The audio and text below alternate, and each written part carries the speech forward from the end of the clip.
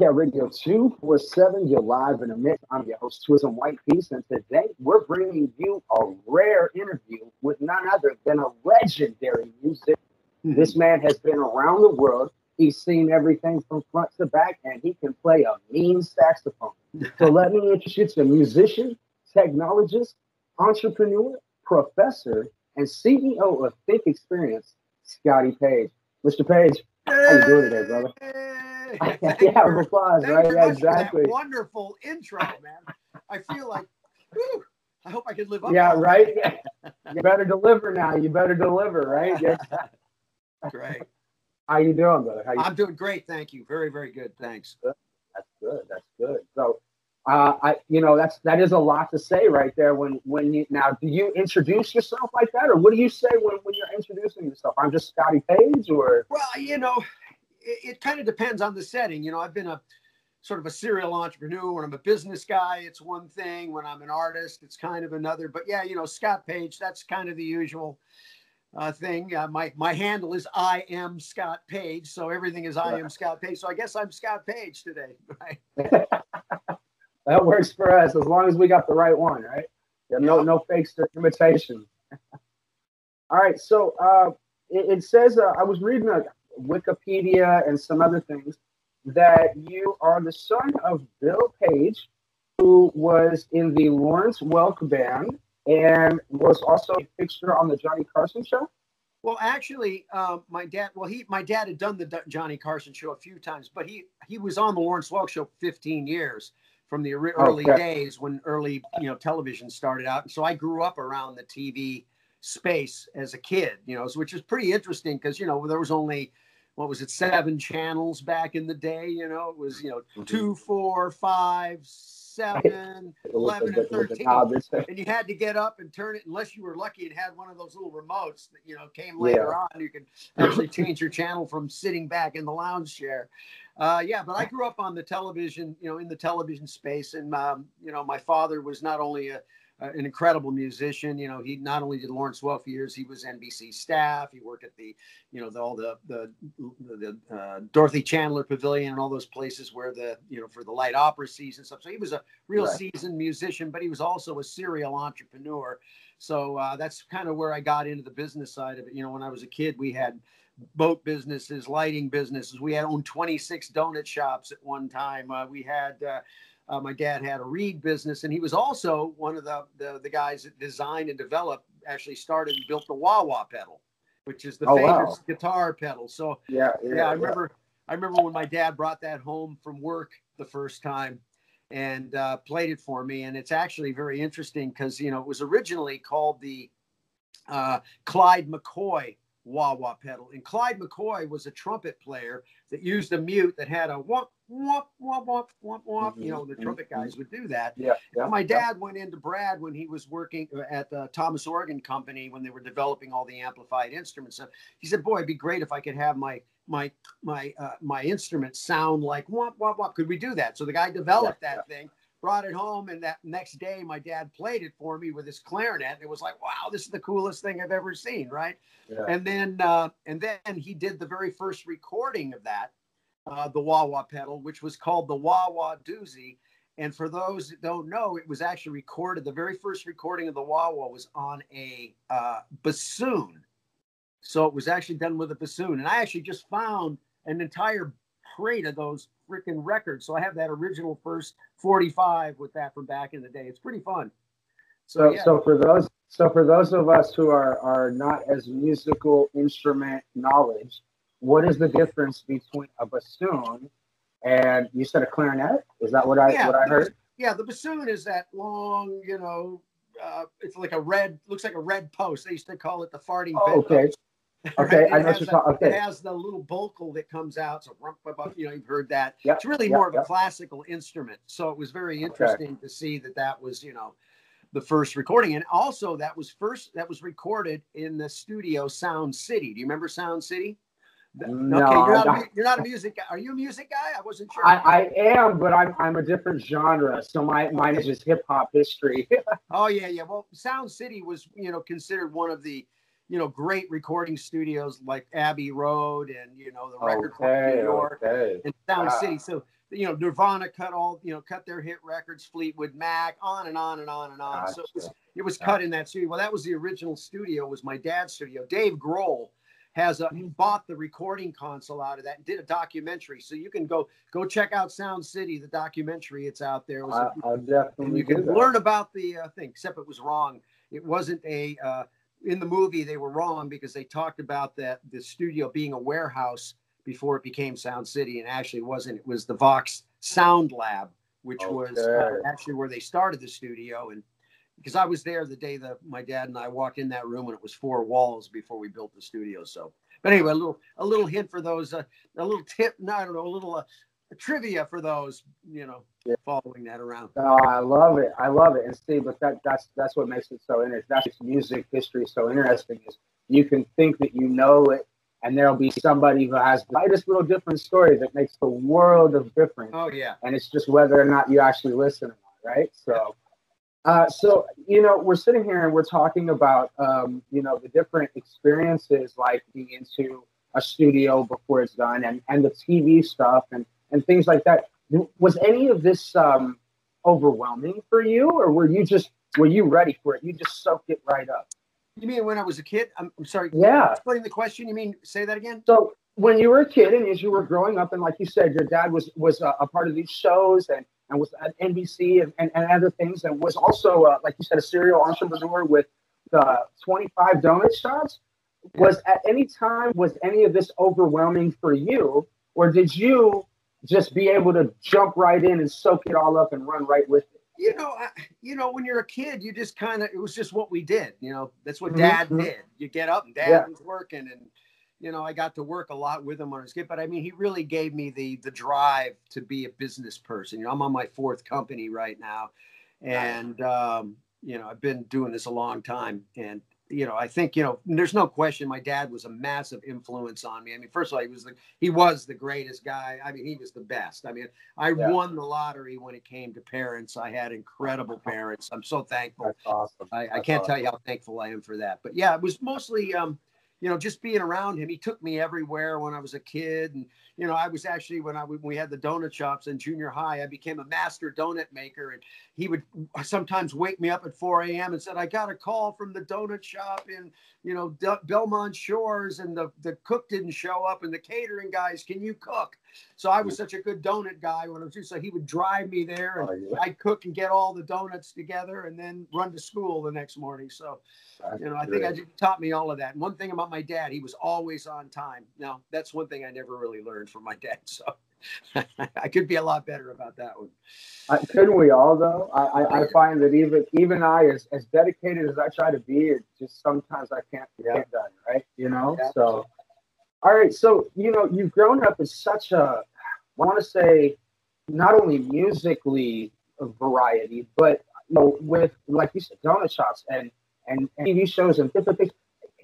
Where did you fit the time to be in it? Did you ever take a moment to just go play, or? Oh yeah, of course. Yeah. Okay. So you weren't like just totally immersed in this. You had a fair balance. Oh yeah, big time. First of all, my dad was also, he was a sport nut. He played golf up, like 6-7 days a week up until he passed.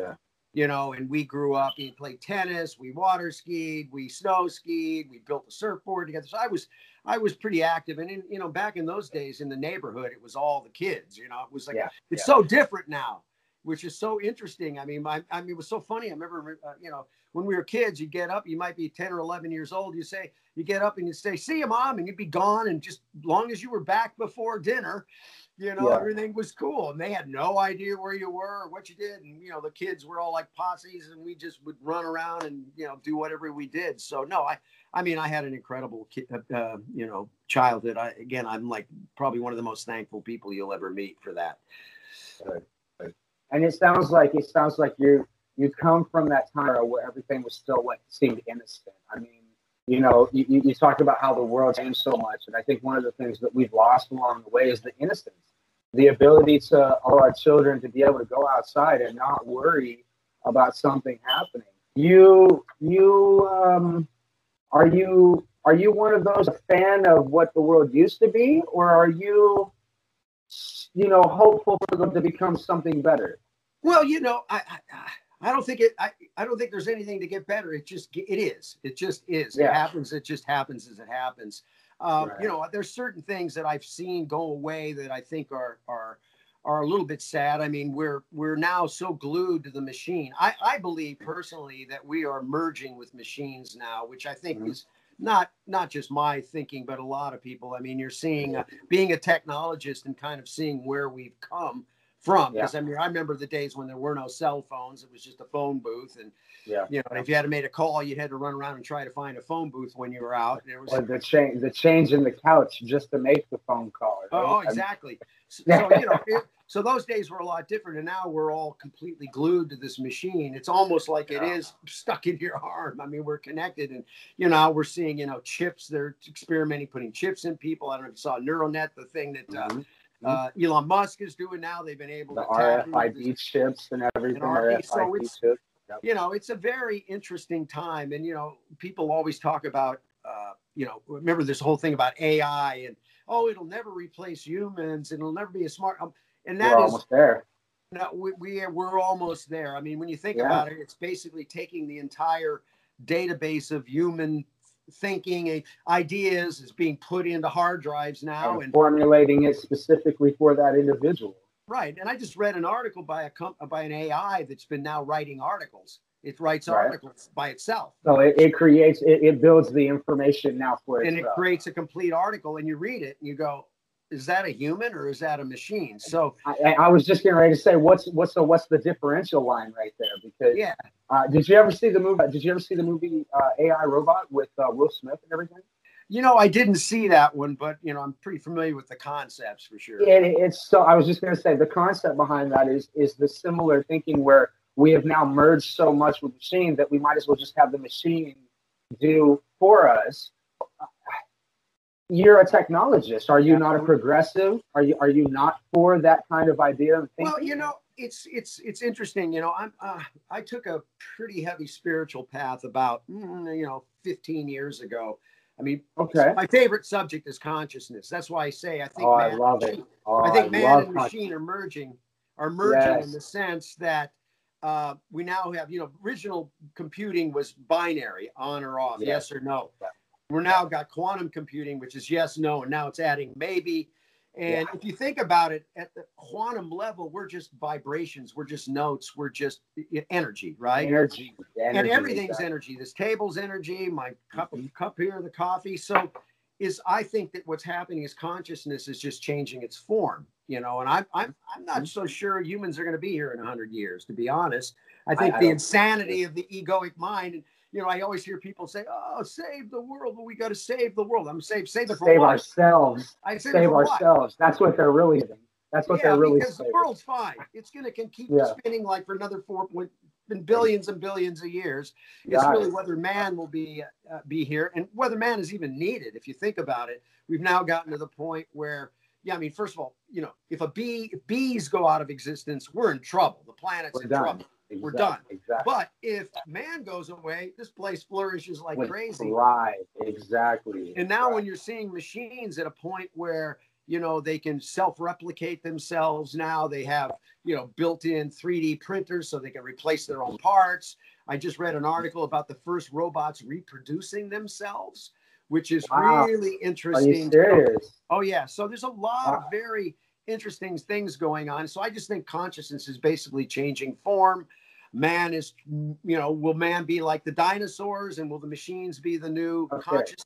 I mean, it's like crazy. I know I'm going to spark a lot of debate among the listeners and maybe even yourself a little bit, but it sounds like you share a lot of the same ideas. Now, if you look at humans, and I'm going to start from the human point of view, if you look at humans, as such with every other organism, animal, or apex predator, they have their moment and then they collapse, as with any civilization. If you look at the Romans, you look at the Aztecs, you look at the Mongols, they have their pinnacle, it lasts for a long time, and then they drop.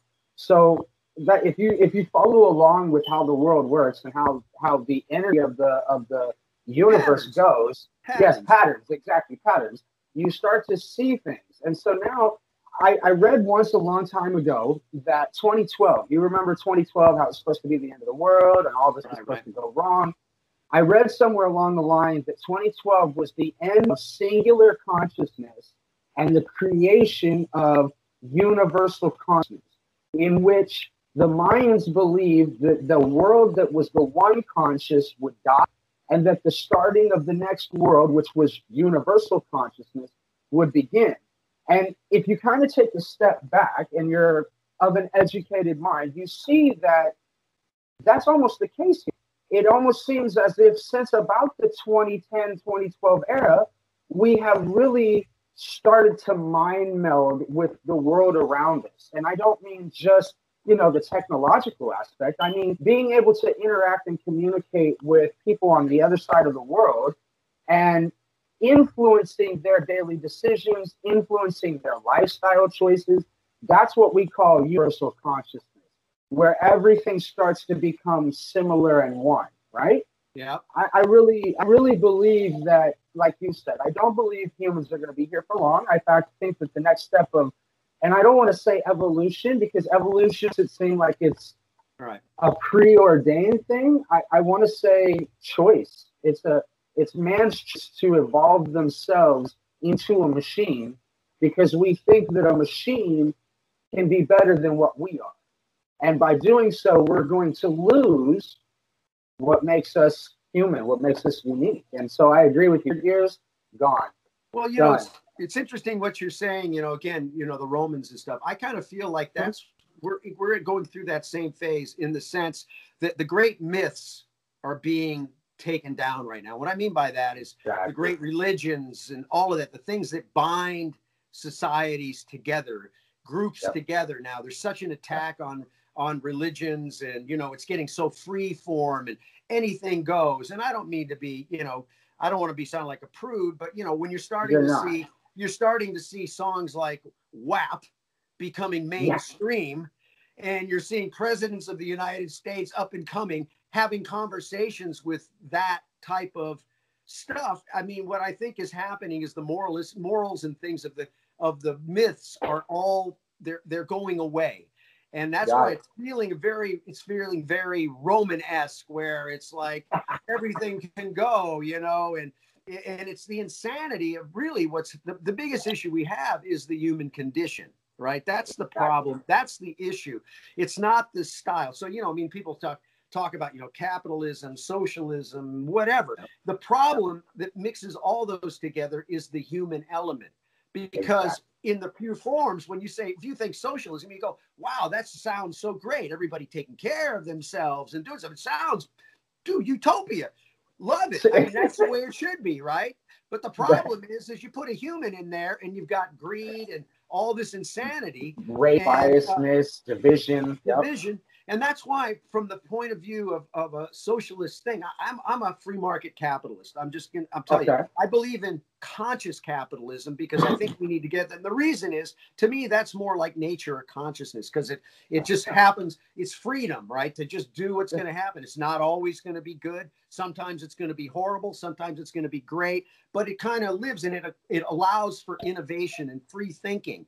When you start getting into a socialist type of style, what happens is it's less people making decisions for you, right? It's like, we're going to make a decision on what you're going to get your health care. I mean, we're going to make decisions for you on how you should be doing things. But then call it best for the public, best for everybody. But then I go, well, who are the humans that are going to go make that decision? Because I see humans not making some good decisions. And so exactly. I'm more about, I'm a freedom. I want free.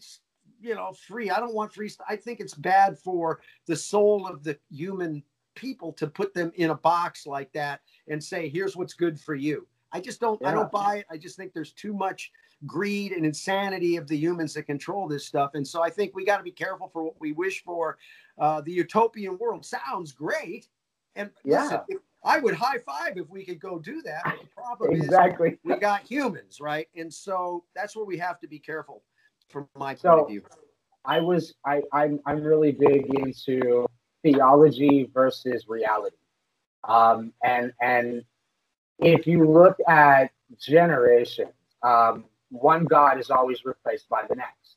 Mm-hmm. And you see similarities in end of world stories, and you see similarities in, you know, stories that they have amongst themselves.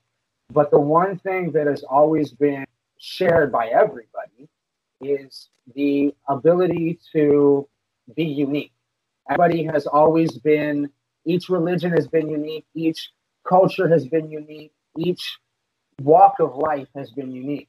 And as we progress forward, you talk about socialisms and capitalisms, and I really kind of think now that, you know, if more people were to understand the core fundamental ideas of each of these things, a lot more people would be in agreement with you, because any grown person or any person that has sense about them that can look around, like you said, wow, and Donald Trump, and I mean, can you not see the progressive forwardness? So look at the Romans. Let's go back to the Romans for a minute. When they reached the peak of their heathenistic ways, it almost became a bacteria, a fungus, a virus that started to eliminate all of them. And eventually, over time, they were included with all these other races that you couldn't tell a Roman apart from the next person. And so now we're in the world again where this is happening. Scotty, you're amazing, man. I never really thought that you had these kind of ideas. Like I knew you, so I always kind of took you as the progressive. Like, you know, you wanted change, you wanted to see this, but it almost seems like have kind of an old based philosophy where you encourage growth and everything, but not to the radical idealistic changes that it takes away from the wholesomeness, or I know you said prude, it's not really a prude, it's just the proper way of thinking, you know? Go ahead. It's really based on, you know, everything is about forgiveness and kindness. That's it. It's all, everything circles around that, our life. I mean, couple points, and I always talk about this because I think it's a really important point, and it'll tie to this, is remember, the only thing that's real is you and me talking right now. And I mean, the only this moment right here. That's it. There's nothing else real. I mean, that is a trippy thing to think about, right? I mean, when you stop for a second, you go, wait a minute. So this is the only thing that's real. There's only one moment in time. It's always the same moment. Time is an illusion. You wake up, you're 50, you wake up on your deathbed, and you go, oh, how did that even happen, right? What happened? All those years, where did that go? Like, 60, 70 years. It's like, what? What's the deal? So, the whole idea that we create this whole thing in our mind, this whole thing's of illusions and stuff. And remember, the mind is incapable of knowing truth from falsehood. It doesn't know right from wrong. The mind cannot make that decision. Everybody says, what do you mean? It's a muscle. It's only what it's true to remember. Only what you train it. It's really that inner voice, that consciousness, that's something that says, don't do that or do that, right? It's the one that makes that decision. And how, you can prove the mind is incapable, very simple, by saying, if the mind knew truth from falsehood, right from wrong, thered be no war. There'd be nothing. Yeah, everybody would be the same. Nobody'd be blowing up their kid for some, hallucinatory God or some sort of, you just wouldn't do that, right? But the mind can be programmed, which then gets into what we're seeing today, right? We're seeing that what's happening through the media and how it's basically controlling minds, because the AI is coming in and saying, it's listening to what you're doing, all these networks. It knows what you like. It's going to feed you what you like, and it controls. So really, in essence, whoever controls the algorithms wins. And if you think about it, the media networks, really, whoever controls the media controls the people, because it's controlling the narrative, and it's feeding the people that are really, it's so imprinted. You believe it, right? You constantly can believe this. So I'm seeing just the lack of free thinking kind of going away.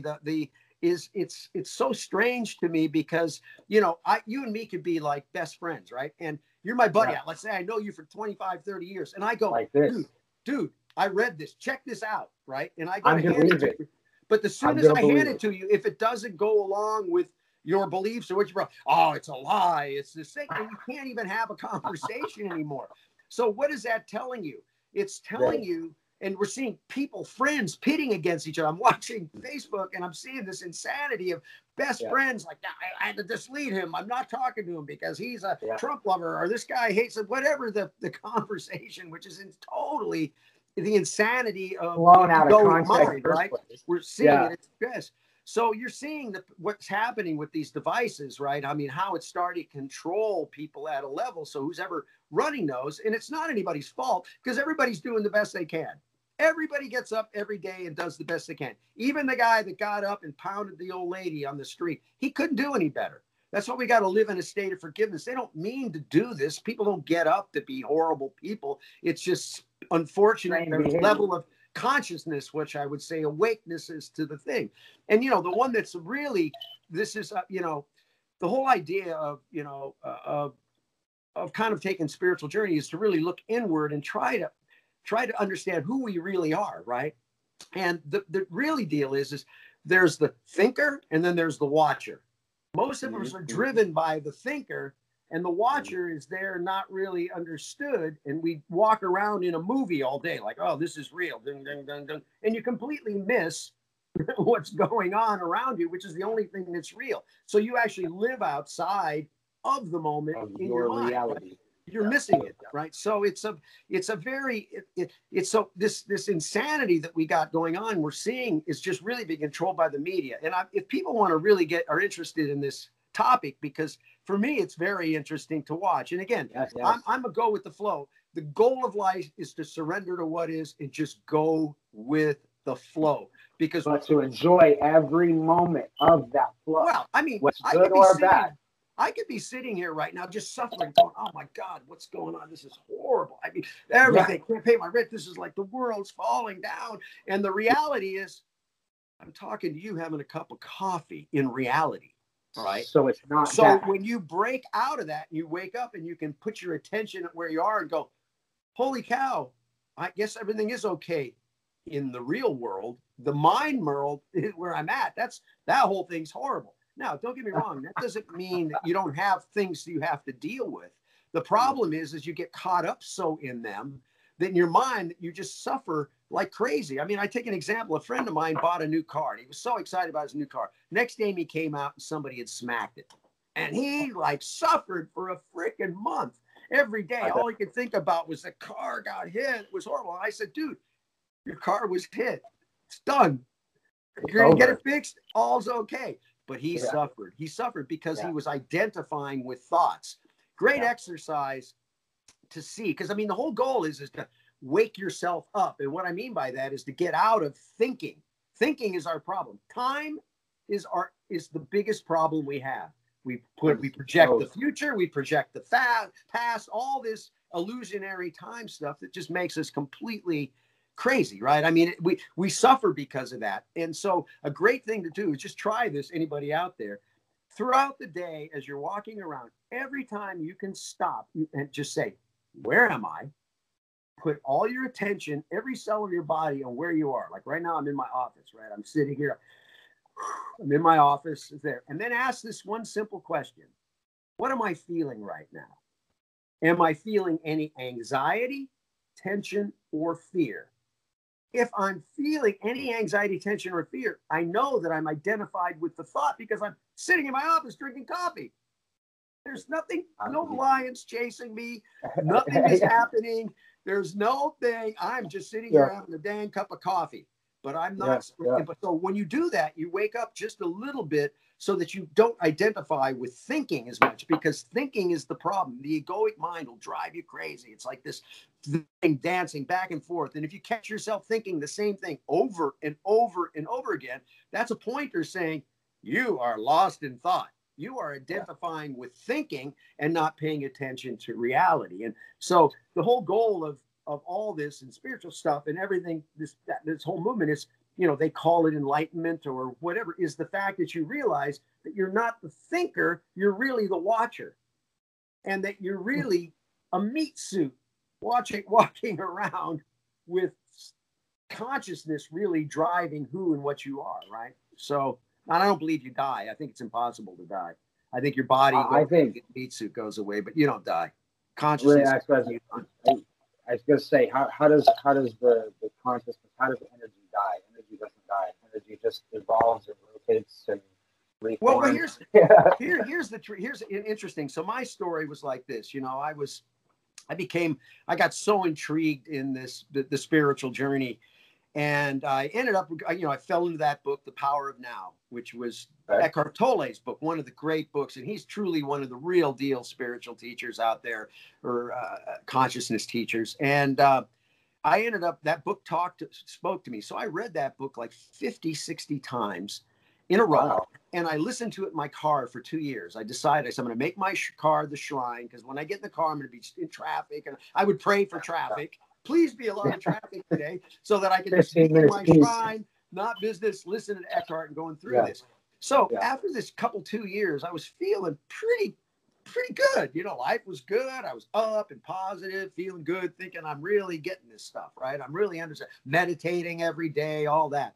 And then on April 9th at 10/12/2011, I wake up and I rub my eyes and I go, holy cow, 50 something years went by. 50 years went by probably. I blinked. What happened? I went, now I understood when they say time is an illusion, because that whole 50 years was compressed, and I'm sitting there in my bed. I'm looking at myself in the mirror. But here's where it got profound. I went and I looked and I said, but I realized that the voice that was talking through me hadn't changed since I was 5. It's that same, it had aged. It's that when I was 5 years old, it was that same thing that was looking around, whatever it was, and it hadn't aged. It hadn't changed in how it talked to me. It didn't seem smarter when I was 5. It seemed, don't do this, don't do that, whatever it is that's controlling you. You're not thinking about it. But I realized it happened. And at that moment, I said, you just don't die. That voice. So who you really are is that. You're really, I'm what they call a non-dualist. I think it's all just one. We're really, consciousness is looking through the meat suit. That's who you really are. But here's where it got really interesting. I went and I read The Power of Now again, and the book was 180 degrees different than I had thought after reading it for 2 years, over 50, 60 times. So I was tricked. My ego had tricked me into believing what was real, right? All these words, after that moment, when I read the book, the meanings of the words completely changed. I went, oh, so that's what was meant by that, where I thought I was understanding. Because here's a pointer. Whenever you understand it, you've missed it, because you can't understand it. You can only know it. And knowing it is completely different. When you know something, there's no, what I'm talking about right now, I don't care what anybody says to me. They can tell me anything they want. And this is baloney. But I know what I know. I know now, right? It's different. Knowing it is different. It's so obvious. And this thing just unfolds, right? Life just unfolds, and you've just got to go for it. And you got to just, whatever happens to you, you always have to approach it. What I do is I just approach and say, that's exactly what I wanted to happen today. I just got pounded, beat up, whatever. I'm so glad that happened. That's exactly what I needed today, right? And the reason is because it wakes you up. It makes you realize that life just unfolds, and it's this trying to control and make ourselves crazy. It's insane. It's like with this year for us, we're Think Experience, my company, and our band Think X and all that. This was going to be our biggest year. We had just finished doing 40 shows in this immersive theater. You guys were on a roll last year. We were in the midst of putting up this giant $15 million immersive theater up at the Queen Mary. We're close to getting that taken care of. And all this stuff started hitting, and we lost Europe and everything. But when I got up and I got my coffee up, and I saw everything was closing down, I said, okay, this is going, it's all going away. Everything's going. I didn't, instead of going, oh God, what happened? I went and said, well, wait a minute. Those were all just illusions too, because they hadn't happened. They're gone. They were just happened. I went to Jazz Fest, fell down, hit my head. I mean, who knows? And never able to perform again, right? It was an illusion. So I just got up and I said, okay, something new now. So I've completely rethought. I'm extremely excited about opportunities for the entertainment space, because I think this has completely changed and flipped the entire model around. I think it's the greatest time in history for the independent artist. I mean, think about it. I mean, look at what we're doing right now. I've got in the palm of my hand, or what I'm talking to you on is a global broadcasting network. I can start a live stream anywhere, anytime, virtually in the world. And I can take the order. I can take it. I can give you money. And we've got this moment that we've now shared that now becomes a dual reality for the both of us. Okay. Yeah. Which, I mean, I never thought that I'd be living this moment. Right. Yeah. So to be here at this moment right now is like what, you know, it's one of those things that was, you know, an energy that was already written and already flowing before I ever even thought of it, you know, thinking of it, because in my heart, the moment I watched it, the moment I saw your first interview on Jimmy Starr's show with Ron Russell, I instantly, and it wasn't even, I didn't know anything about you. I never heard your story or any of the things you've done, but it was the energy that you had about that I instantly related to. Something inside of me was like, that guy right there. And I've even told Eileen and I've had conversations about you and such where I even told Eileen, I said, you know, like when I see myself, when I look back, I want to be able to get any pays. You know what I mean? Like I want to be able to be an open-minded, like, hey, God, you've got it. You somewhere inside the universe it up for you. And I see that, and others see that, you know what I mean? Whether they want to chase that lined up quickness or whatever you want to call it, I see it. And I have that thirst for inner peace. You know what I mean? That's the whole game, dude. If you can achieve that inner peace, you're freaking Bill Gates. Yeah, you just won the lottery. You just won the holy grail. Because what is life about? Life is about feeling good and being happy, and not necessarily happy, but feeling good about what's going on. And if you can get to that point where you resist nothing anymore and you got rid of it, then it's like you just won, because you can't buy that. That's not something you can pay for, because you know, oh, you buy a new car, you got a big high, and then a month later it's like, okay, it's just a car. Now what's my next high? You're constantly chasing that high, right? That's the whole idea. Where what's so interesting is you don't really need that, because you have everything you need right now. But what gets in the way is the ego and the mind, right? You want more. You always want more. It's what I want, because I'll be happy when I get there. And when I'm there, there's a great Alan Watts, who's a great philosopher. You might want to look this up. It's fantastic. Okay. It's if you just type into Google, it's called "Life is Not a Journey." Life is not a journey. Alan Watts. And you can go on YouTube and you can see it. And what he does basically talks about, he says, life is really more like music or dancing. He says, if the goal of music is not to get to the last note, it's about the whole ride, right? Of the whole thing, right? It's about going through it. When you dance, you don't get up there and dance to get to the end. So that's what life is. It's about being now and not getting up and enjoying the ride. That's why, in the Bible, there's I've read all of them. I've read all the philosophy books, but in the Bible, the one that there's a few things that always stand up to me, stand out, is like, forgive for they know not what they do.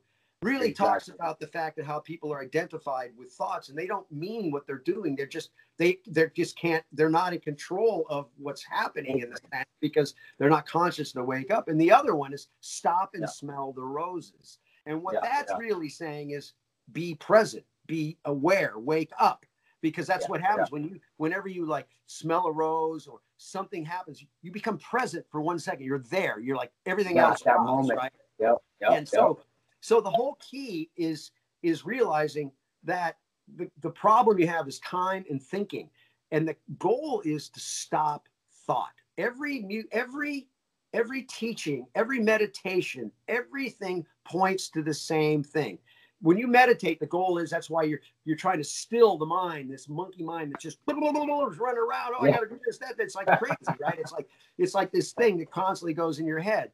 And you're trying to still it through meditation, and then to the point where they talk about concentrate on your breathing. So you're just trying to get your attention on breathing until the point comes to the day where thought drops. The minute thinking stops for the first time, you like, I'll remember the first time I used to meditate and finally thought dropped for the first time. And the peace and the rush was so intense. And then your mind comes around and goes, what's that? Now you're messed up again. You can't stay there for because that moment. For that moment.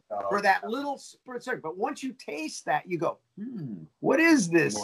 What is this? Like, it's like, give me some more of this, because it was so trippy to see what was that like. And then as you start to practice more and you get in it more, you start to realize what it feels like to not think. What does it mean? How do I know and not think? You know, so it's called awareness. It's about being hyper aware of your surrounding and everything. And so awareness is the key. You hear it in all the teachings. They talk about becoming aware, because in that space, that's reality. Remember, the only thing's real is us talking. So the more attention I'm here and my mind isn't somewhere else, I'm more there. But here's the puzzle, right? This is the puzzle. How do I know I'm aware that I'm aware? How do I know I'm aware that I'm aware? That's the problem. That's the problem. Just know. Well, that's where it goes. Just know. Well, that goes back to the fact, after reading the book for 2 years and then listening for 2 years, how I missed it, where I thought I was aware. I thought I understood it. I believe I understood it, and I thought I was there, but that was the problem. I missed it because I understood it and I was thinking about it. I didn't know what it felt like to not think. I didn't understand. So the greatest thing that I've been able to learn now, I can stop thought completely. I can just stop thinking, which is a trip, right? And I know now. I know now because I know what that's like. I know what it is. Millions of people medicate. Millions of people medicate themselves every day in various forms just to be able to not think. To try not to, right? But it's a fascinating thing, because when you do that, the sense of peace in reality is so incredible. It's like, it's crazy. But here's the stupid thing about it. It's so easy. It's so stupid easy. It's dumb easy, and everybody can do it. But it's there. And it's just a tiny point of view shift, like a quarter turn, right? But that's the puzzle, right? Is how do I know I'm aware that I'm aware? How do I know when I'm actually aware and my mind's not telling me I'm aware? Right. So that's really the trick. It's like, it's a very interesting thing. But because of that, I now know you taste reality, and then you just realize how insane you are. It's almost like a theoretical quantum science of your inner self. It's really strange. It's a very odd thing, right? So, and again, so all the time when you're going through this, you're trying to find pointers that wake you up, right? Things that will wake you up. That's why asking that question, where am I right now? How am I feeling? Now, I remember I tried to do that for the first time one day. And I said, okay, next day I'm going to get up and I'm going to do that all day. Next thing I know, I'm in bed that night, and I went, I couldn't even ask that question once. I told myself yesterday I'm going to do it all day, but I was so asleep because I'm email, text. I couldn't even wake up enough to stop and ask that question to try to do that exercise. So I said, okay, tomorrow I'm going to do it. Next day I did it like 2 or 3 times, but I could not maintain that because my mind would take me over so much. So I ended up putting stickers all through my house, my drawers, when I open them up, when I open the cabinet to go get coffee, sticker that said, wake up, right? And wherever I was, I'd stop and I'd say, what am I feeling now? Where am I at? Okay, yeah, I'm cool. Holy crap, I'm all freaking strung out. I'm all tense and I'm like this. Why is that? It's because I'm identified with a thought, not reality. So once you start to break that and you flip, the goal is to flip from being the thinker to the watcher. And then you go, is there 2 of me? That's the next one. You go, wait a minute, who's watching? Right. It's really trippy. And then you start becoming so involved in watching, you start to see what a nut you are. I was insane. I would see myself go into meetings, and I would watch myself in this meeting being completely an idiot, trying to defend a point of view or trying to push a deal through or something like this. And I come home and I go, I'm a nut. I'm totally insane. Well, I'm insane. So is everybody else. That's why you have to forgive, for they know not that what they do. And it's horrible. It's like, this is one that like people can't understand, but this whole thing, this whole George Floyd thing, this is horrible, right? It's one of the most worst things, but I feel horrible for him too, the guy that did it, because I just know what a sad case. He can't help himself. I mean, he was just sick. right? It's a sick human and it's a horrible thing, but I have to forgive him because he knows not what he does. And that's true surrender to what is, because everybody does the best they can. I truly believe that. And I'm not saying what he did is good. Believe me, horrible. But I have to, I feel bad for that other human species, because if you're talking about be kind and be loving and caring about that, everybody. You have to be everybody. Exactly. You know, well, okay. So I like how you said that, because a lot of people forget that there's two sides to the coin, right? And I'm not saying he's innocent. I'm not saying he was insane. It was horrible. It's just the most disgusting. It was just the worst. But from where I come from now, and I look at how insane I was, I just understand the insanity of that mind, and we can project on people what we think they should do, but we can't. We can't do that. So we have to live in a state of forgiveness. I mean, that's everything is about being in forgiveness 24/7 with everything there is. And, so my suggestion, people need to look to realize that, especially what's interesting, this is the one that I find very interesting, is in the human condition, is there's a giant thing going on right now, which you see people on Facebook that are, they're yoga classes, they go to meditation, they say, love everybody, kindness, you've got to treat everybody with respect, everybody's lives, this whole thing, right? And then it's turned around and Trump, whatever. And all I'm saying is, I'm not saying that he's good, whatever, but I'm just saying that's a point. How can you be like that? How can you be like that? Because true spirituality, true thing is forgiveness and kindness for everybody, for everything, every human thing that there possibly is. And once you can start to get to that point, you just realize that it's sad. I feel so bad for his family, all those people, because not only George's family, everybody's hurt in this, right? So it's everybody, sad, a lot all of us. And we just need to be more forgiving and kind. And I just, I really am.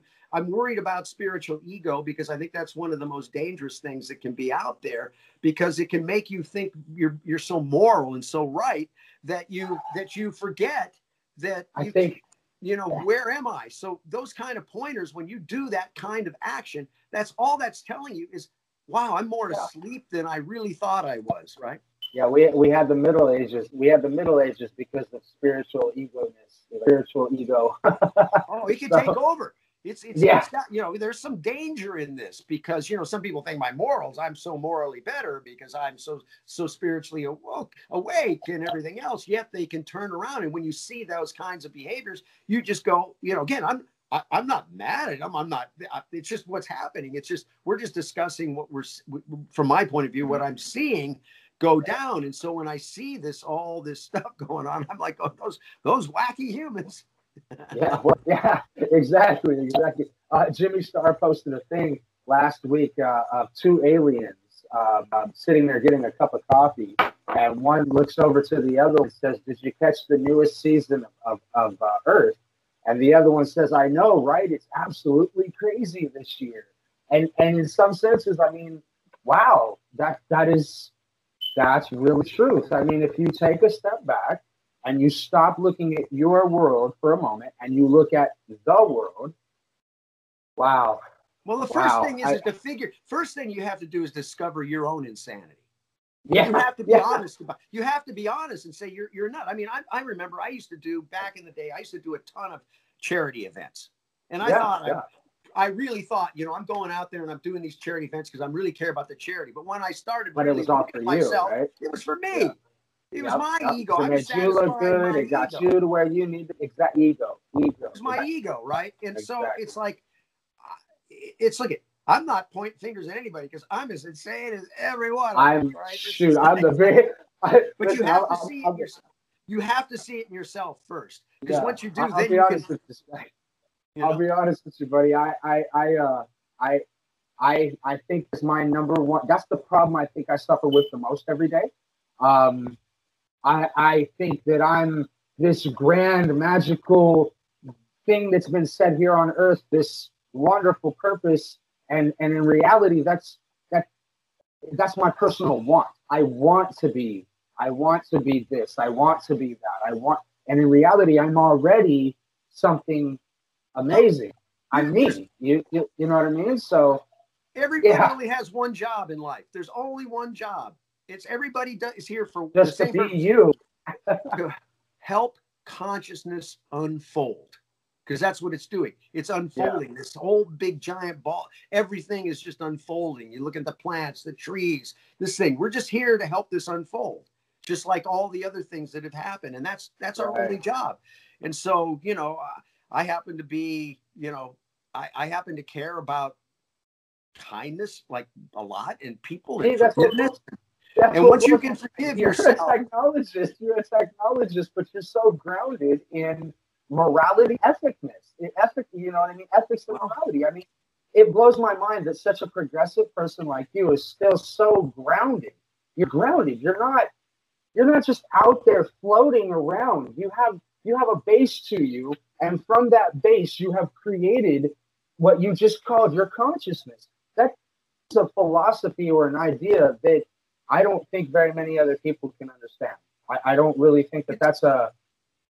Well, that's why a complicated thing. It's very complex. But you know what I believe is I think there's quite a few people now that are really starting to wake up and taking this seriously. Yes. I'm seeing more and more people taking that inward journey now, you know, because, you know, a couple of things that people need to realize, you know, suffering can be a gift. Yes. It's because inside everything, there's a seed of grace, right? And the whole idea of so many people, that's why you hear guys that like went to prison and had the worst thing. They wake up, they finally have this thing, right? You've been through all the crazy things and you finally wake up. So then it's like, you're thankful. For me, I had a period of my life where I started this company and we took it public. And it was all this stuff. And then everything started to blow up with the people and everything. And I got so bitter and I was so hurt and so pained. I was seeing my baby get trashed and all of that. It was the best thing that ever happened to me. I'm so thankful that horrible thing happened. It completely it made me take this journey, which is there's nothing more important. There's nothing more important. So because now, to me, I look at life, it's more playful. I'm just, I do my best every day just to go with the flow, right? Because you know what happens is people go up and down, right? You're happy one day, and then you're sad because something happened. You go up and down, right? As you start to take this path where you start becoming more awake, it goes like this. You're up and then you're down, and then it gets a little more, and then finally you're down for a little shorter period of time until the point where it starts to get to the point where it just kind of levels off. And here's a funny story. About 9 months ago, I went to a gig, and I played my gig, and I got in the car. It's about 2:00 in the morning. I'm driving home. I drive about 30 minutes. I reach over to get my phone. My phone's gone. Normally, you know what that's like when you lose your phone. Yeah, it's like, what the? Where's my phone? Everything's out. Oh my God, go through this thing. Yeah. But here's what happened to me: is I looked over and said, "Oh, my phone's gone." I went, "Wow, I think I must have lost it at the club or whatever." Yeah. And I realized at that moment I had no reaction. I sat there. I swear to God, I started crying. I pulled over in the car and I cried like the biggest baby you've ever seen, because I realized I basically flatlined.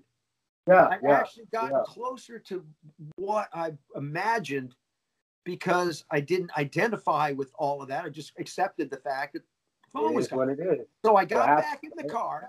I drove back to the club, thinking somebody was there cleaning up and stuff. I pounded on the door, the guy cleaning up. Oh, I said, I lost my phone. I think I left it here. I went and looked on the band, said nothing there. It was gone. I said, okay, fine, it's gone. I'm going to go home. Boom, I turned around and started walking. Got halfway to my car, and the guy goes, "Mister." He says, "What?" He says, "Is this it?" So he found the phone. So then I realized I had no suffering. I didn't go through this amazing roller coaster, and I got my phone back anyway, so everything was fine. Plus, you might have set yourself on a different outcome had you reacted because you may not have taken the time to go back and talk to the guy, which initiated that moment of him finding the phone. So whatever it was, I went through the whole ride with no emotional overtake. And that was, to me, the biggest gift I'd gotten all year, because I realized that I was able to not get taken down by that, like in a way that was crazy, right? So that was it. It was just being aware. I was aware, okay, the phone's gone. Okay, it's gone. It's gone. So if I'm going to get all freaked out about it, it's like, why? What you can't make it pop back up. You can't make it reappear, right? Right. So, but my conscience was saying, don't freak out. It's only a phone. You'll figure it out. Is life, everything has happened. Because I mean, one thing that I've totally learned through all the years of living, and I've been around a while, is that it always works out. It always works out. Maybe not the way I wanted it or thought it was, but it always worked out. And here's what's even more fascinating. There were times things didn't work out and I was suffering. It was horrible and everything. And now that I look back, I was so thankful it didn't work out, because if that would have worked out, this other thing wouldn't have happened. Exactly. You know, I like how you said that, because with that, you embrace the idea that there can always be a different outcome. So with the idea that there can always be a different outcome, did you see yourself back in your days of Supertramp and Toto and Pink Floyd and things like that? Did you ever see yourself becoming that? Or did you always at that moment feel like that's who you were going to be? Well, you know, it's kind of what, excuse me, it's kind of what I want. I always want, you know, I'm very passionate, you know, practicing, studying thing. Always wanted it to be, but I found myself all of a sudden got to a point where things weren't just not happening the way I thought they would. And it was dragging me down because I was so locked in my mind. And what really gave me a first inkling of kind of shifting this kind of process of thinking and stuff was I ended up like, I wasn't able to practice. I tried to practice. Really? 10 minutes in, I'd practice and I'd get so frustrated because I couldn't concentrate. My mind, so this hamster thing is running through your head. You're laying in bed at night. It's just not happening the way. What happened? I thought this was going to happen because I had goals and specific things were supposed to happen, and they didn't happen. And that's why all the suffering is about identifying with a goal. I mean, goals are, that's why from a Buddhist point of view, they like, you know, the future, the goal is the problem. Because that's the sin. That's the sin. you get also identified with it and you're all excited about it. But when it starts to go left, you suffer because you didn't happen the way you wanted to. So I was going through that, and somebody had told me about a guy that was doing self-hypnosis. And I thought, listen, I'm going to go try anything at this point. I was really not happy, even though things were doing okay. You know, I mean, it was okay, but I wasn't really getting to where I wanted to be. This was earlier than the Toto, Supertramp, all those days, right? Okay. And so I went to this guy. I remember his name was Richard Rosamora. I just remembered his name. It was so many years ago. Holy cow. So I sat down and he started putting me through some exercises, right? He went through the exercise. First exercise, he said, I wanted you to think of everything that's good about your life. Take a week. So I wrote down, I spent the whole week. Yeah, you know, I got some gigs, I'm eating. You know, I was able to get a house and, you know, some things. So I was like, okay, cool. Now he says, I want you to write down everything that's bad about your life. So I can't concentrate, not getting enough gigs, but all these things were happening. And then he said, now I want you to write down the ideal you. So exactly who you'd want to be, right? And how you want to deal with things. And then, so what happened is through self-hypnosis, he would then you would do these exercises of visualization, right? So I would imagine, so take a situation. I used to go to this club gig, and I own the van. I had the gear. I did all the work, split the money with everybody, but always got the gigs, did all the stuff. And then I'd go to the gig, and then all of a sudden, like the drummer wouldn't show up or something. And then I'd get the club owner on my back, and I would suffer. And I'd get all pissed off. I'd be really mad, right? And I'd be all angry, and I'd come home, and I was, you know, it was a period of this thing. So he would imagine. So what would happen is the ideal me would imagine going to the gig over and over again. And then something like that would happen, but I would see myself just dealing with it, not getting freaked out. Okay, hey, we'll just do duo until he gets here, whatever. And you know how I talk to the club owner, and I just reinforce that over and over again, and just imagine myself every night through hypnosis, seeing that scenario go down, right? And all of a sudden, one day I'm at the gig, and the guy doesn't show up, and I'm going through it, and then I realized, holy cow, I dealt with it because I already prefigured it out before it happened, and I reprogrammed what I was thinking. That was a big moment for me because I saw that. So I would always imagine myself, being on the big stage, going up there, knocking people out. And just imagine seeing that so often in my head and reprogramming. That's exactly that's what I was. Yeah. So, and that really helped me. Now, what's really fast, I mean, that changed everything because it happened kind of the way that I envisioned it through the visualization. But here's the real wild part is now I realize that was all changing thinking, not dropping thought. So now I don't have anything. That has nothing to do with me anymore. That was just a stepping stone to get to a point where I get rid of it. But it's a great one for people that are excessive thinking, that are having specific things going on. Then, dude, I can't tell you anything more than doing a self-hypnosis, understanding, going through that, and programming it on a regular basis, imagining the ideal you in all the situations that you see yourself having a problem, but you don't have a problem. And you will find out that once all of a sudden, what will happen is you'll just go through it one day and you're like, whoa, I didn't even realize how I dealt with that. And it was funny. I saw an interview with Madonna once and how she visualized all of her gigs and her show, all this stuff to the point, and how it was important that so when she got there, she was just going through the motions. She had already kind of pre-programmed it. She had already done it, yeah. Kind of figured out. And Barbara Streisand, I heard an article talking about the same thing. So there's something about that. And I think that programming, that's programming thinking. And when you finally get to a point, then you go, I don't need that one anymore. You drop that one totally out. So it's a good stepping stone, and it's a great way to really help because it's so much of it is, remember, the only thing's real is you and me drinking coffee.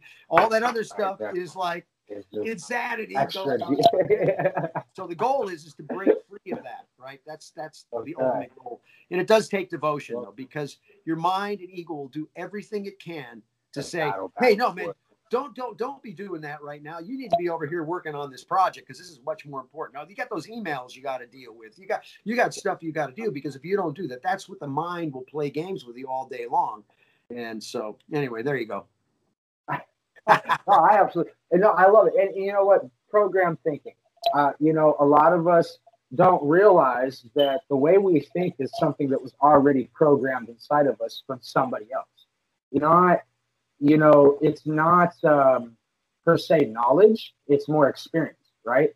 All what we learn is experience. We have learned from what has happened to us, what we go through, what we messed up that time and figured out that time, or things like that. So when I program thinking, I really like that. I really believe in that. I have a wife and 5, soon to be 6 kids, and I teach, or I try to instill that in all of them. You are what you choose. You are not what somebody does to you. You're not what the situation happened. You are what you choose. So if you choose to react a bad way, you're that bad person. If you choose to react a good way, you are the superhero. So that program thinking is something, I want to say it's an old philosophy that everybody has to think the same way. But if everybody kind of collectively understood the same lessons, we pretty much think the same way. And so I'm a firm believer in program thinking because I see that the outcomes from program thinking are positive even by yourself and not from somebody else programming you to be the way they want you to. So when you go to school, the teachers you do things this way, you do things that way. Then you come home and your parents say, well, you do things this way, you do things that way. One day you wake up and you realize, no, I do things this way. I do things this way. And as soon as you break their program thinking and you start creating your own program thinking, you start living your own life. And that's part of a process, right? It's a process. It's all a process. I mean, that's the goal. Yeah. Your job here is to help consciousness unfold.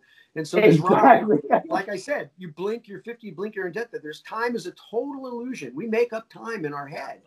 There's really no such thing as time. It's always the same moment. It's always the same time. It's now. It's always now. An animal doesn't know what time it is. The time was created by a group of men sitting down and creating what is it, a calendar based upon when the sun god would rise and when he would fall, and all these heathenistic beliefs. So yeah, no, time is irrelevant. Time is what you create it to be. You can enjoy a moment forever, or it can be gone in an instant. So, all right, let's move on a little bit. I want to kind of radiate. I read that you're a professor. Oh, yeah. What's that like? I mean, well, you know, actually, yeah, I would not say. I mean, I got to. Well, here's what happened. You know, I'd go out and lecture. I used to go to USC, and I did some lectures. I developed this thing called SPACE, and it stands for Story, Plan, Army, Conversion, Education. It's a business principle for startups. And I adapted this. I built this for really to teach artists on how to be a business, right? The story is the most important part because your story is what you're going to have. And when I ask them, what's your story? And they say, oh, I'm from San Francisco, blah, blah, I play guitar, blah. I said, nobody cares about that story. The story I'm talking about, I'm an artist. What do you stand for? Right? What purpose do you have? What problem are you solving? And I tell an artist that, and they said, "What are any problems? I like to smoke fatties and write songs." Well, I said, "That's great. It's a hobby, but as a business, you have to figure out how to study, especially in a world today where you can't sell music. There's no place to sell music anymore. And live stream, streaming is for the few at the top is okay, but 2 to 3% of the Spotify catalog can make some money. But when you're getting roughly $5,000 for 1 million streams, and 95% of the entire Spotify catalog doesn't even have 1 million streams, you can see what that means. So it's a bad business model. So it's really about how do I rise above the noise and because remember, this is the greatest time in history because now it's a direct-to-consumer. We're moving into a direct-to-consumer. I can push my own product. So it's all about direct-to-consumer. So so say, because I'm an artist, I'll even be blunt honest. I'm a struggling artist. Okay, I've been trying to be an artist for almost 20 years. Okay, in fact, it's my primary passion. It's my primary getting on that stage and performing and creating those songs. That's my zen. That's my peace, right? So I've always envisioned myself being here, doing that, so on and so forth. And there's that want versus reality, so on and so forth. But let's focus on what we're talking about. Yeah. I am an artist, and I'm struggling. I'm now enrolled in your class, okay? And I want to learn more about space.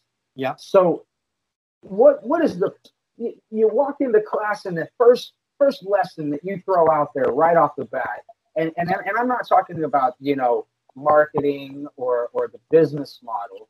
I mean, how do you intrigue them to choose to become better? This is a very interesting conversation because I was actually very surprised. I had 40 kids in that class that one year we taught. The first year I did this. And the thing that was really interesting to me was I was very amazed to see how there was very few that had any curiosity. It seems like curiosity is kind of going away in some sense.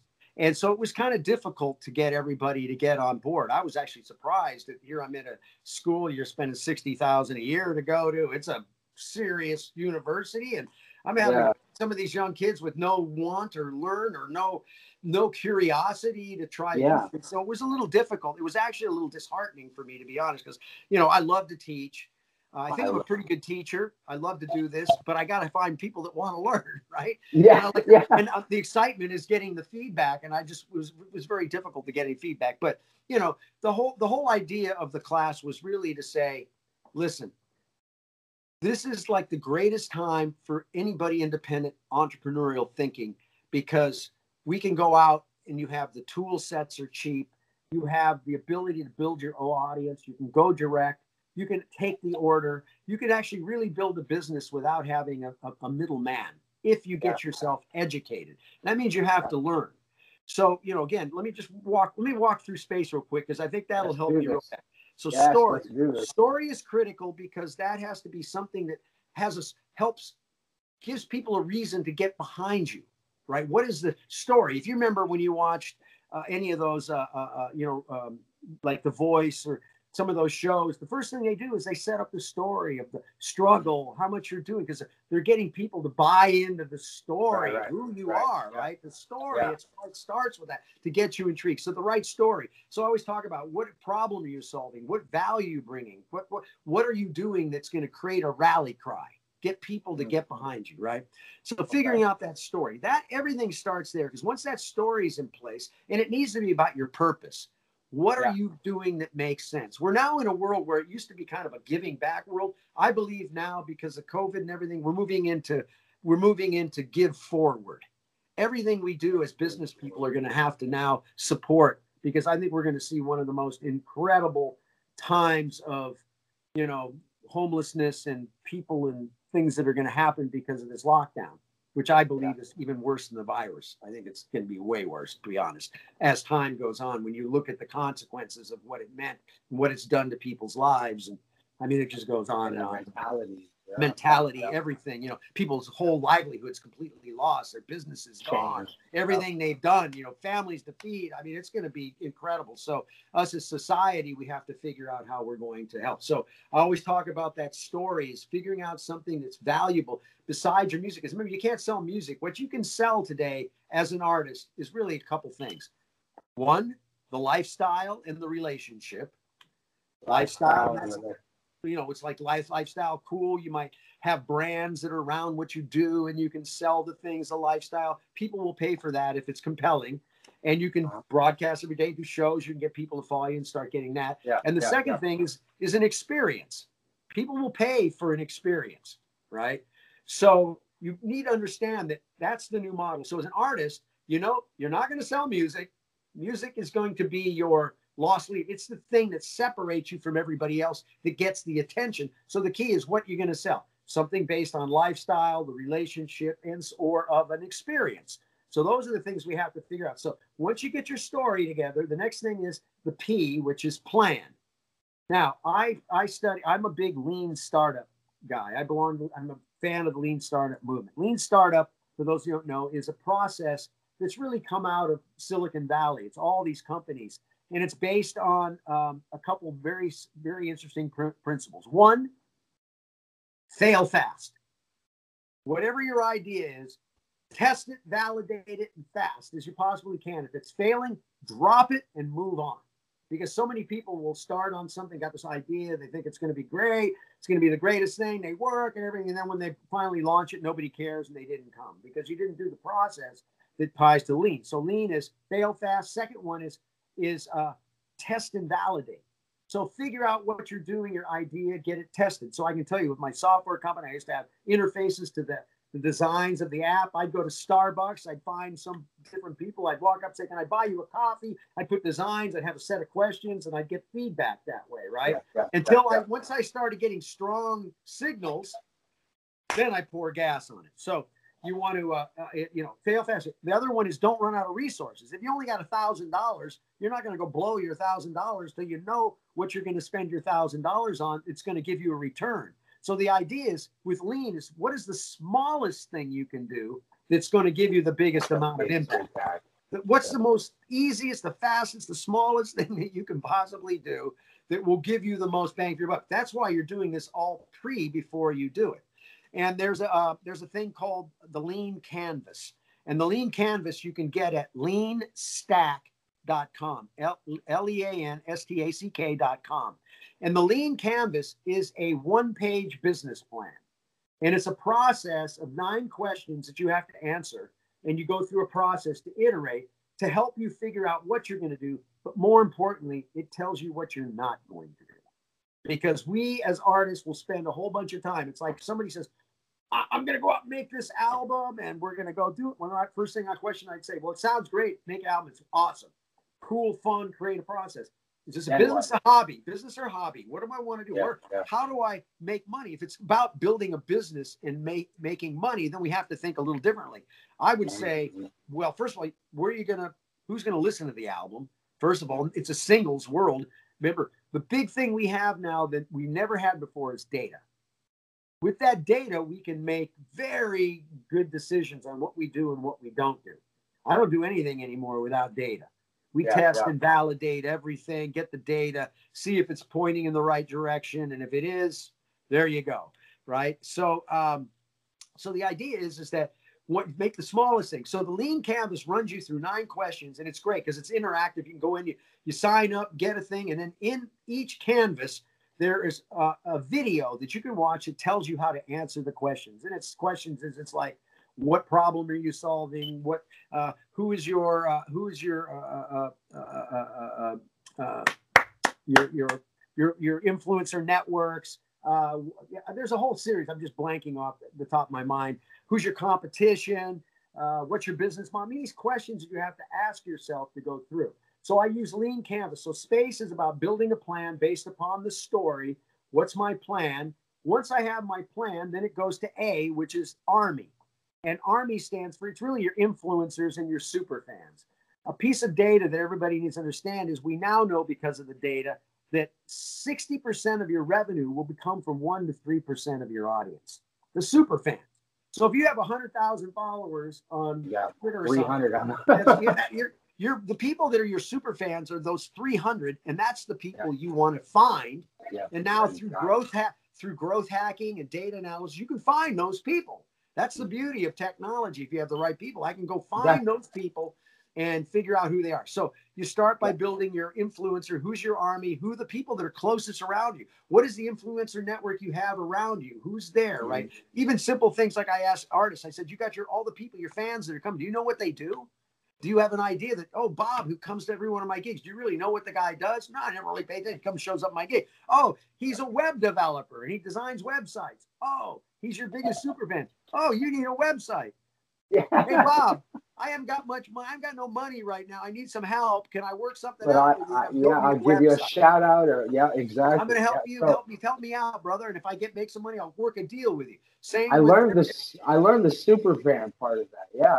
No, it's all about the super fan. And the perfect example is I have a friend she's an artist. She's fantastic. She says roughly 125 of her fans pay for her nut all year. Because the stuff they sell, it's 125 people, right? Because remember, there's a model that was out. Kevin Kelly from Wired Magazine, I don't know, about 10, 15 years ago, coined a term called the 1,000 true fans. And a true fan is defined as somebody that will spend $100 a year on you, whatever it is. I'm selling stuff, I've got gigs, whatever. They'll spend $100 a year. If I have 1,000 of those fans, there's my first $100,000 in revenue. So my model is go small, build a repeatable process, and then scale. So I even changed the model. I say that it's really 200 super fans. That's what you want to discover, because those 200 people, if I can build a repeatable model around 200 people that they keep coming back, they either pay on a subscription or they buy stuff from me, or I have stuff to sell. If I figure what that is, then I can scale. Okay. So that's why the idea is, so the army is so critical, because that's your base. These super fans, they can help spread the word. They can help you do things. They can keep you going. Independents need a lot of money to keep going nowadays. So that's right. So there can be the support mechanism. So the army is the next thing. And let alone, if you got a band or people, do you know the drummer, what his dad does? I mean, he's a banker. What does he do at the bank? Oh, he's executive vice president. He's a finance. He's a finance person. He's a finance guy. Oh, that's interesting. And then, by the way, the bank do they ever do any fundraisers, or do they sponsor anything? Do they do anything? Right. So you start looking at the influencers. What about does your dad have access to somebody else at this? So it's really identifying your army, and that's so critical that you can find. And I can give a perfect example. I did all the Monty Python. I worked with Monty Python for about 18 years. Yeah, I read that. Yeah. We launched Pythonline, which was their first online community years ago. This one when it was first happening, when CD-ROM was big, and we started the first kind of web thing. You didn't have video and all that kind of stuff. Pictures and words, like blogging and stuff. But the first thing we did was I said, I need Photoshop, I need bloggers, I need actually video at that time was just starting to come. I need video people, I need editors.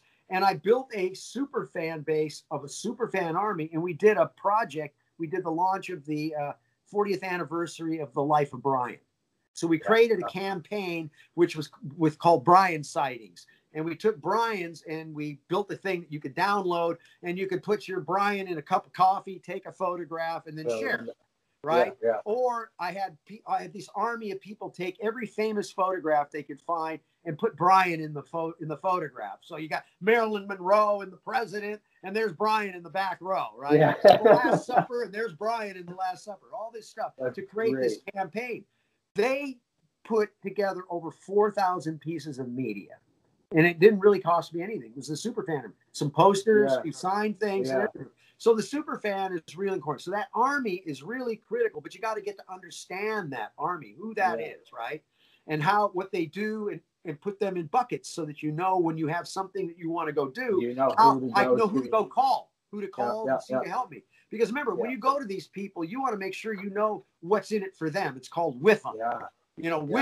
With them, what's in it for me? So you always put yourself in the head of the other person, because the first thing you're going to say is, yeah, it sounds great, but really they're asking, well, what's in it for me? So if you can analyze that beforehand and say, I know why this is going to be important to that person, especially if I present it the way I'm going to present it, I figured out why it's important to them, then they'll buy in. So I always work that way. When I start my companies, I always go find the influencers, because the game is to influence the influencers first, because they're the one that's talking about it. It's so much easier to go into a meeting when you've been introduced by an influencer. Some influencer said, man, Scott, you got to talk to this guy. He's got something really for you. You get in the door, you got a warm audience. A lot harder to cold call, hey, I'm Scott Page, what am I doing? So I always go for influencing influencers, which is part of that army. You need to identify, put that. The next, real quick. I don't mean to interrupt, but I want to take this moment, because you are talking about super fans, that we share in common a super fan, and it'd be time to give her a shout out. Her name is B. Claudia. So B. Claudia is the greatest. Yes, she is. She is so awesome. Yeah, first of all, she was so kind. She put together these press kits for us and all this stuff when we first starting out. And just did it out of pure love and kindness. And I'm bowing down to B. Claudia right now. You are a fine person. You are a real human being. She was amazing. I had an album that's come out last year called Big Dreams. And she was instrumental in some of the fan art and some of the production that she did, some of the graphics and things that she was capable of doing. Wow, just such a great. The best. She's the best. I'm very happy to know her. You know, and it's that whole crew, right? It's Eileen, who is one of the greats, right? Eileen Shapiro, the rock star journalist. I call her the rock therapist, because I basically talk to her virtually every night. It's beautiful to talk to her.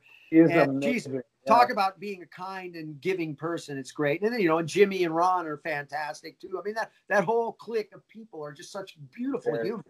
Really kind, giving humans. Yeah. So that's great. So I didn't know you knew all of them. That's great. Yeah, I'm in circle. I'm in this circle. Like I talk to Jimmy and Eileen probably at least once a week, once every other week. And in fact, they help me a lot of the behind the scenes stuff and connecting the dots. And she was a very big, he really helped my career.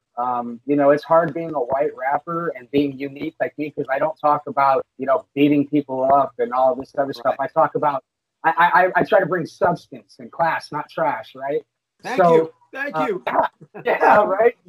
So Jimmy is he backs me a lot. He really believes in what I've got going on, and he did some PR work for me that was, wow, just amazing. It really changed my life and my career during that 2018 to 19 moment.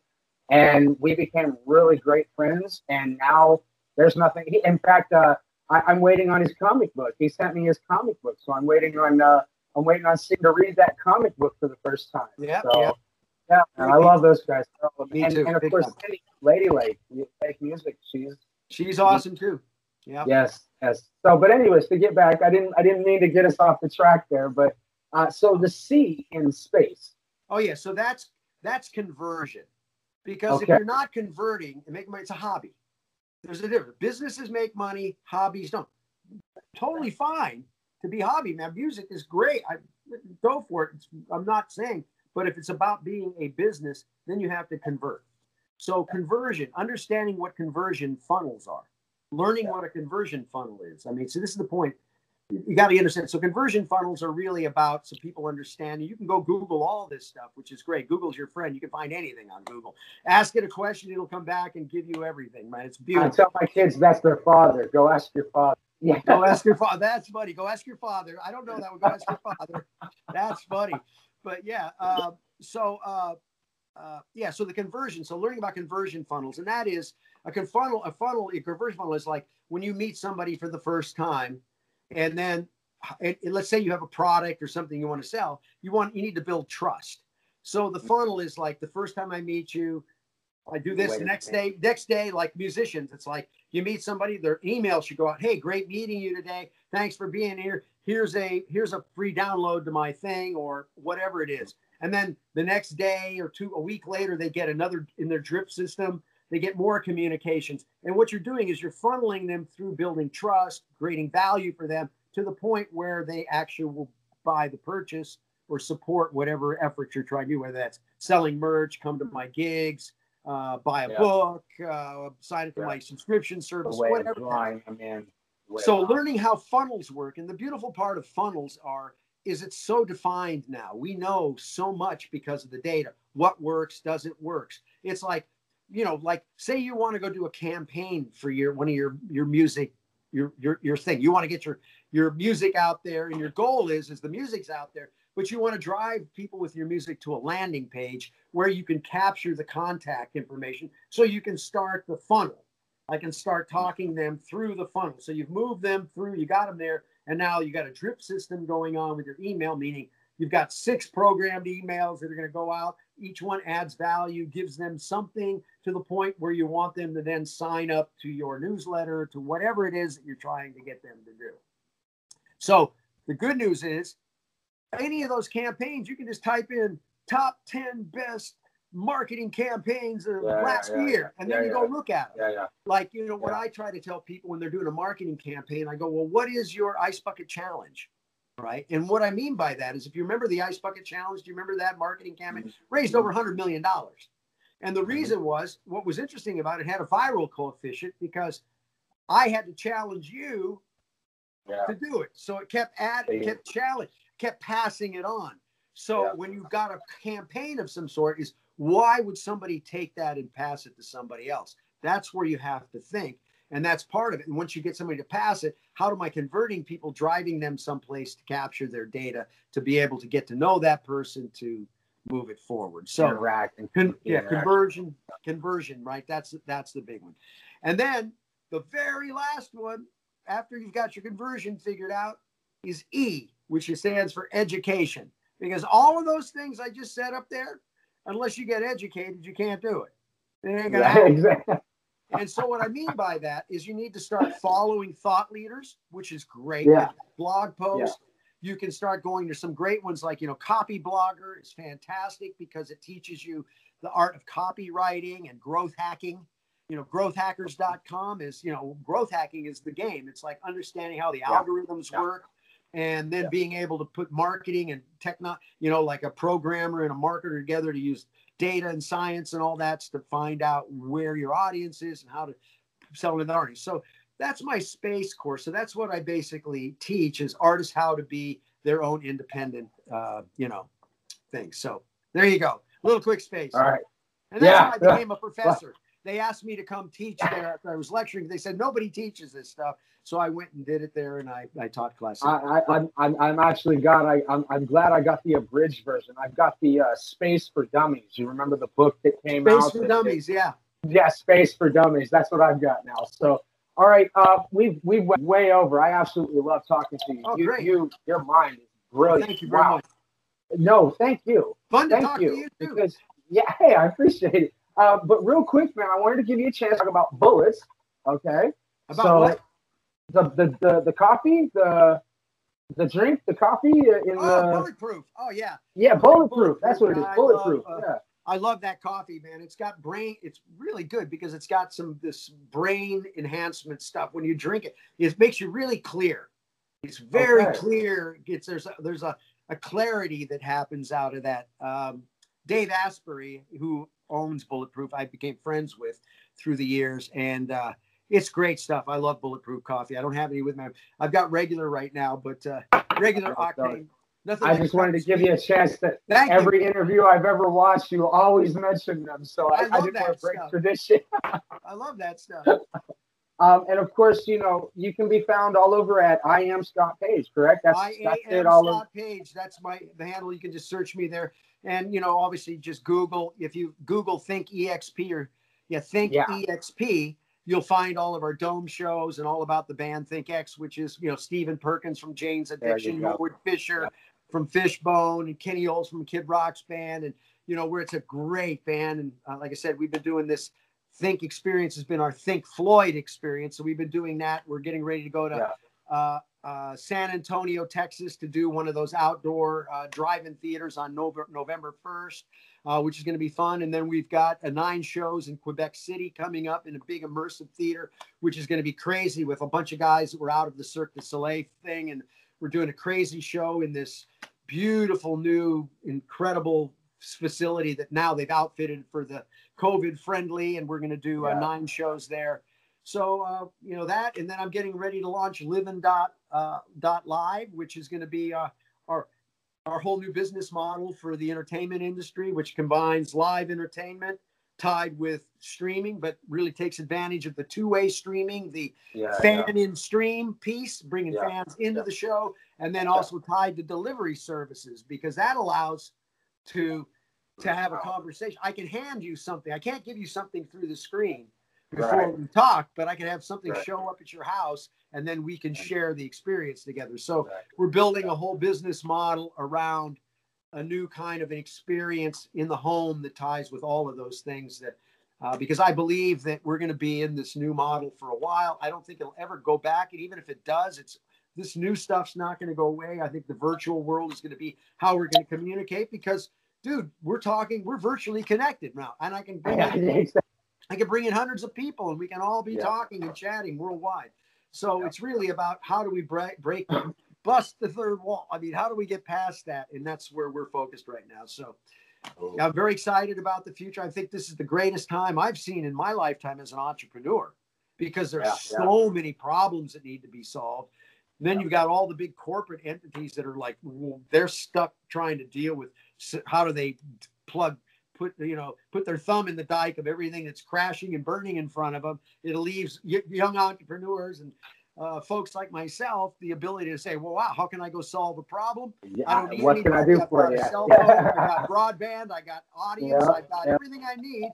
I'm going to just go make my stuff happen I don't need any third party, right? So it's a crazy time. I mean, it's very, sad in so many ways, because, there's a lot of destruction and pain and sorrow that's going to come out of this, but, everything happens the way it's supposed to happen. And really, I think we just got to focus on, okay, now what? What's the opportunity, right? Whatever's happened. I can't worry about the past anymore. I can only work into where I'm going right now. The future is just what it's going to be, right? So, exactly.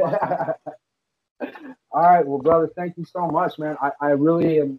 Not only am I encouraged a little, because as that entrepreneurial mind, or as that artist that's trying to become the business and wanting to be more enlightened and more awoke, I have thoroughly enjoyed this. It helped a lot, not only with the notes that I took in and the things they told me to check out, but actually getting to understand you a little bit more. Like I told you in the very beginning, seeing you the very first time on the Jimmy Star Show, I said right there, that is the model. You are the model. You're the model for an artist, of what an artist should strive for. You didn't focus on just one thing. You made it about completely, opening up all options, and at the same time, you're leaving an impact in each area that you do, and you're doing it my favorite way: classy, not trashy. I'm all for that, right? I'm a little sad about our entertainment industry and the messages that are coming out of the music these days. I'm going to say it really is. It kind of gears right into that Roman Empire. Everybody having a great time. The gladiators, the whole 9 yards.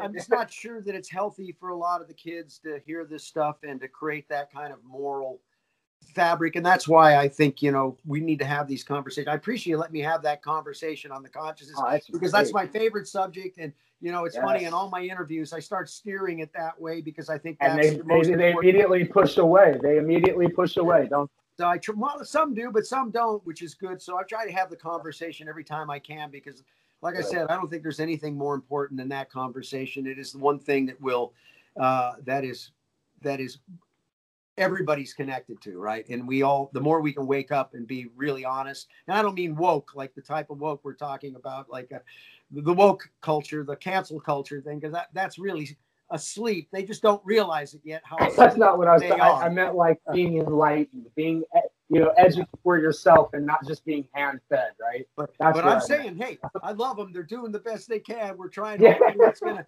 It's gonna wake some people up to wake up from being. I want the woke to woke up from being. Yeah, exactly. It's part of it. It's all fun. It's all good. We just go with the flow. You're great, brother. You're great. Of course, if you ever get a chance, I do follow you around, and I'd love to remain in your circle. You know, sure. There's a lot anytime you want to talk more about the business stuff or whatever. Whoops.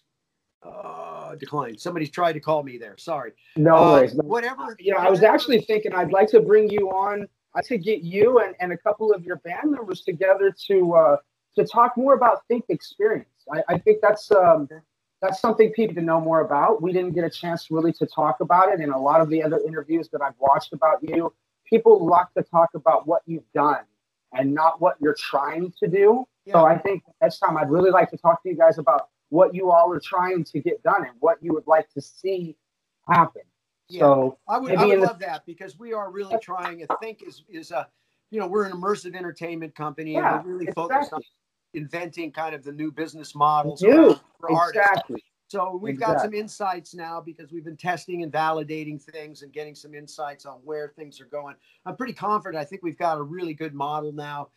The numbers look really good when you start looking at the financials on what it could be, and it's making a lot of sense. And I think it really pertains to what's going on. And so love to do that. We could definitely come on. I could bring Perkins on, and Kenny and us, and talk about what we're trying to achieve, because we're also building a music school in Watts right now with Flea, from the Chili Peppers. And I know, Flea, yes. I actually grew up on the Red Hot Chili Peppers. I must confess, that's part of my rock heritage right there. So beautiful. All right, well, so we'll definitely come back. I'll have Eileen get a hold of you. She's a great middleman. Seems able to work both angles. So Scotty Page, thank you so much. And of course, this was brought to you in association with Star PR, Fcr247, and you can check out Scott Page everywhere and anything that is titled I Am Scott Page. There you go. Thank you. Have a wonderful night, brother. Thank you. Be safe, everyone.